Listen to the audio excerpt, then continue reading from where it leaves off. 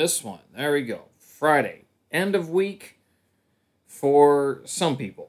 Not me, folks. Keep on going. If you knew you could hit a financial target in the next 6 months, would you do what's needed to get it done? Even if it meant no social life, but you could keep up your health, would you do it? Apparently my website has been busted, and I should have been scanning it a little bit more closely. Working on episodes number 40 and 41. Those should be up, who knows, but piece by piece, slowly getting it done. Workouts in, changed it up a little bit. After work, K-bells as well. And then what did I have for dinner? Well, homemade, folks. Friday, August 25th, 2023. I'm Steven Sersky. The overworked, underworked, underappreciated Canadian expat in China? No, not at all underappreciated. I'm appreciated exactly the amount of stuff, for exactly the amount that I put myself out there, to be quite honest about it. I don't go out very much, and I'm okay with that.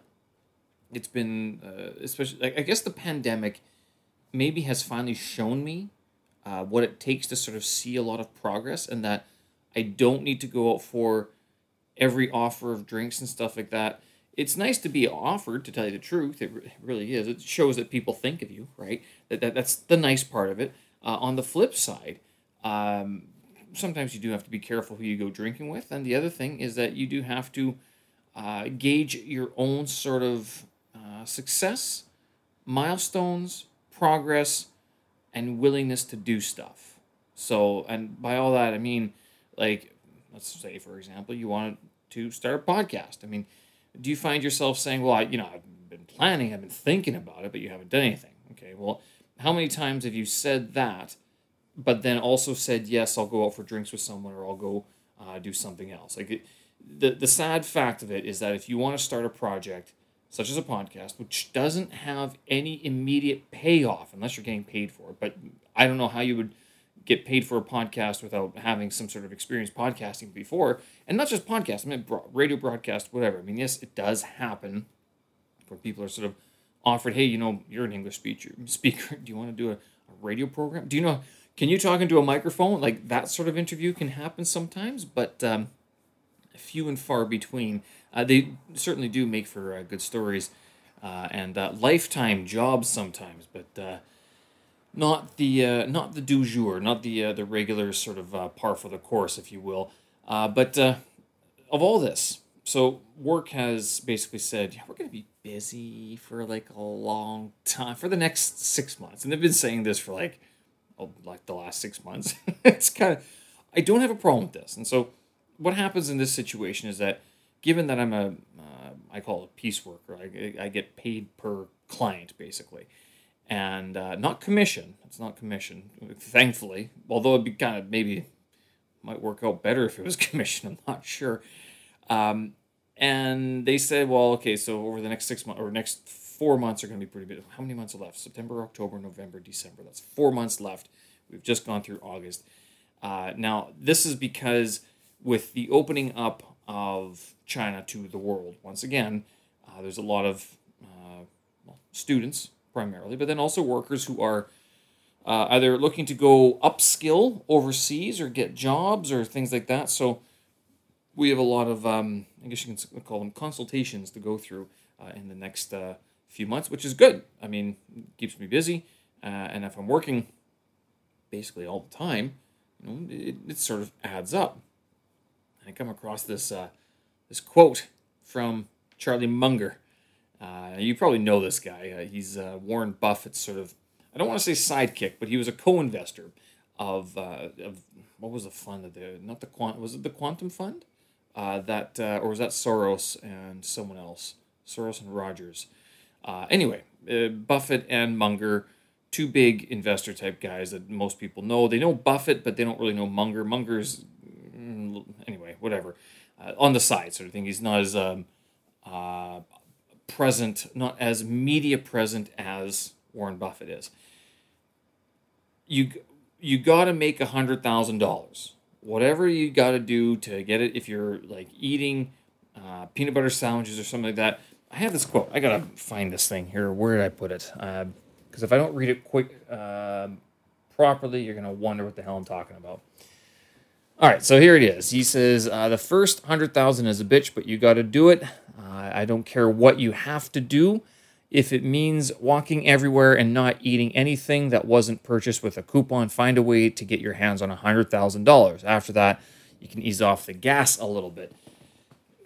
Good words, and you kind of think of it. And I was talking about one of these ideas I had to create up or set up another bank account wherein I would be able to generate a percentage income per month that would pay for tickets back to Canada. Well, the original plan was to sort of cost that out over the next year or something like that. And this, of course, is barring any unforeseen circumstances, such as another lockdown, another virus outbreak, another election that goes off the rails across the world and affects here, or job loss. You can just pick a reason for things to go wrong, and that could be it, right?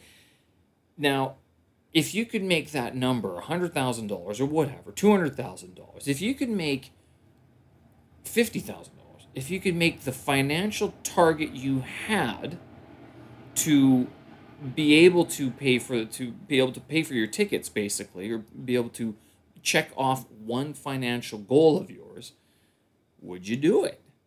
Like, if you actually saw it. Now, here's the problem with this sort of easy thinking, and let's put it this way: it's too easy. It almost seems too easy. Now, it wouldn't be. I know it won't be easy, and I know a lot of people who would listen to this and go, first of all, they go, $100,000. Oh my God, are you kidding me? And I go, well, yeah. I mean, it's not gonna lie. China has been good for that. It's like, I don't want to say it's like being a doctor, but because the doctors make even more than we do. Oh, good. Far more, and I think they get paid apartments, everything. So I mean, I still got to pay my own food in my own apartments, and I got to clean them too. Shocks of shocks. But yeah, like that sort of number is reachable within the next year.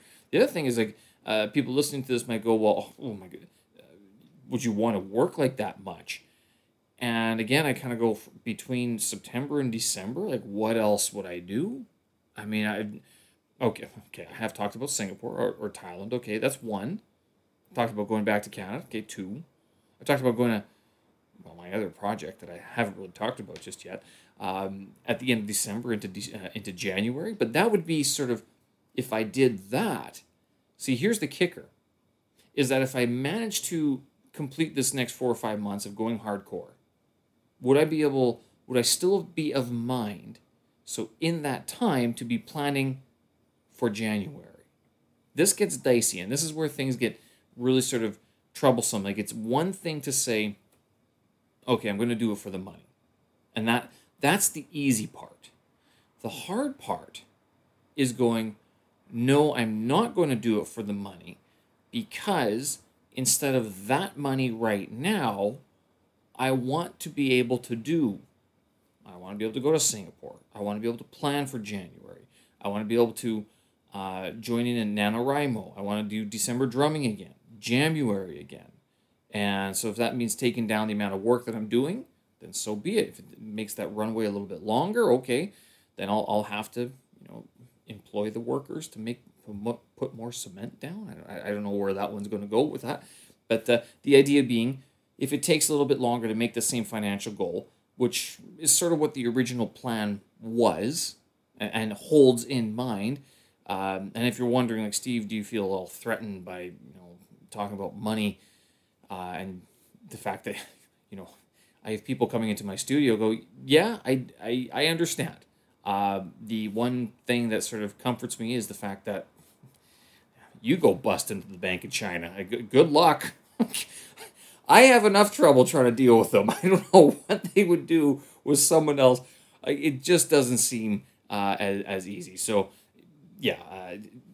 And plus, I do talk to people who have money like this. They already have it, or they're in the process of making it. So some of the people that listen to this podcast, is $100,000 well off? I mean, you're not destitute. No, you're not.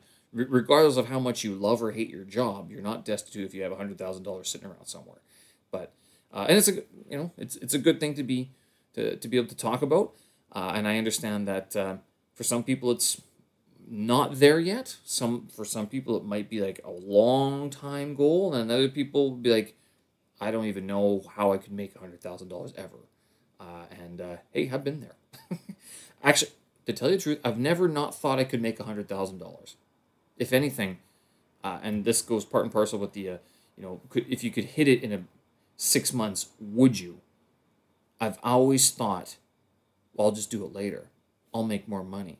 Regardless if it was the stock market losses or anything else, it was always like, this is not, as long as I don't end up in jail or dead. Even jail, I mean, if you have the right investments sort of going and they don't freeze your accounts, I mean, you could come out on the other side, decently well. But, I don't know the intricacies of going to jail. And this is something that I'm okay with not knowing. Being dead, as far as I know, I think it just reverts to the next of kin. So if they get a hold of your family, basically, it just rolls over to whoever is your nearest sort of relative. I think that's how it goes. And again, I don't know. I'm not entirely clear about it. And it's not something, not that I don't think of it, it's that I'm okay, and I do have sort of instructions for what would happen if that were to happen. So that much is clear. So anyway, enough of the drudgery talk there. I've never been so impoverished that I've never thought I could not make money. Let's put it that way. So even though I could have debts, I could have credit cards maxed out, I could have no money in my pocket, I could have no job, I have never, ever thought I could not make that money back. Now, I don't want to give the impression that it's well, anything can happen to me and, I'll survive. Again, jail and death, those two, very tough to overcome. And that could come in any manner of speaking. Like, pandemic was close to jail, but it wasn't. If you go traveling somewhere and you get stuck there, I mean, is that jail or is it like death? I don't know. But thankfully, I haven't been in that situation. But never been impoverished enough to not believe that I could make money. And basically, even if it wasn't the business ideas or anything like that, it was, I've always had the idea that I could find another job somewhere doing something that I would make money. And so today's money isn't as important as the ability to be able to make tomorrow's money as well, right? And to be adding tomorrow's money to today's money, which is adding to yesterday's money, and so on and so on. So very fortunate situation to be in. And hey, I mean, if you've been listening to this podcast for a while, I've talked about money before. I talk about stocks. I talked about gold this past week. And actually, one thing I forgot to mention about gold on this turnaround, I see gold is down again today, which happens actually quite a bit, is that there's an excitement pop. And I'm not sure if that was related to Prigozhin's death or whatnot, but gold popped and then it quickly reversed. Whether or not it continues to go up is the question, because energy stocks have also reversed. So energy stocks were topping out last week. They've started rolling over, and that means that they've been falling down. Gold stocks have been basing. They've been trading very low. Typically, they go inverse to each other. So that's just something I've seen over time. Whether or not it happens this time, I don't know entirely. So, I talk about money. You do have to be safe about it. You got to take your own sort of stock of your situation, your costs, your wants, your challenges in life as well, and how you want to make that money. Yeah, it's great. I'd like to be an influencer. But do you? Do you understand what being an influencer would actually mean? Or being an English teacher in China? Or being a dog walker? I mean, do you like picking up dog poop? It's a job that I just don't know if I'd ever be able to do. And judging by how much poop around the compound, I'm not sure a lot of I think the dog walkers are on vacation, or they're fully employed and they're not picking up the poop. Anyway, apparently my website has been not hacked, but it's been under threat, and I spent the day basically trying to clean this up. So if you've been having issues with accessing my website, My apologies for that. And this has apparently been going on for a while because I actually have a few websites connected to it. And it wasn't just my website, it was the other ones that had been hit, I guess, earlier. So luckily finally I cleaned them up. So it seems to be a little bit, cleaner than it was before. A little bit not as full of these very oddly named files. You're going, that doesn't look like it should be there. So we're going to delete that now. So again, apologies if the website hasn't been working properly. Working on episodes number 40 and 41, piece by piece. We'll get these done. I actually bought, I think I might have to do some renovations in my apartment. And by renovations, I mean, one, I'd like to get a monitor installed on the wall or a projector so I can stand to work on these videos. I've noticed something that, especially like Monday, Wednesday, Friday nights, if I sit down to edit, that's when I get tired. But if I stay standing, I don't get as tired. So now, maybe I speak from some confidence today because I'm still up and going, but maybe it was the coffee. All that being said, I might think about getting a projector or somehow putting a monitor up on the wall somewhere so I could just connect my laptop to it and continue working while standing up later in the evening, because I know if I sit down or lie down, I ain't getting up again. Bye-bye, Stevie. You're sleepy. Sleepy Stevie. There you go.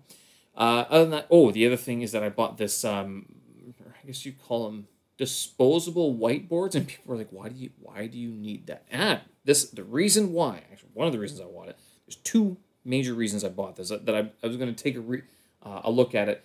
I still haven't opened the package. It came a couple days ago. Number one, podcast checklist. So every podcast, every episode, I have a checklist of things I go through, and it's easy to keep that in mind, and it's easy to write that down on a piece of paper. But what's even more effective, or at least a reminder, especially for the big podcast that has sort of a deadline, even though it's an unofficial deadline, is to have it on the wall somewhere, like do this, then that. For episode number 40, you got to do this, this, this, and this. And you can check them off, and they'll be sort of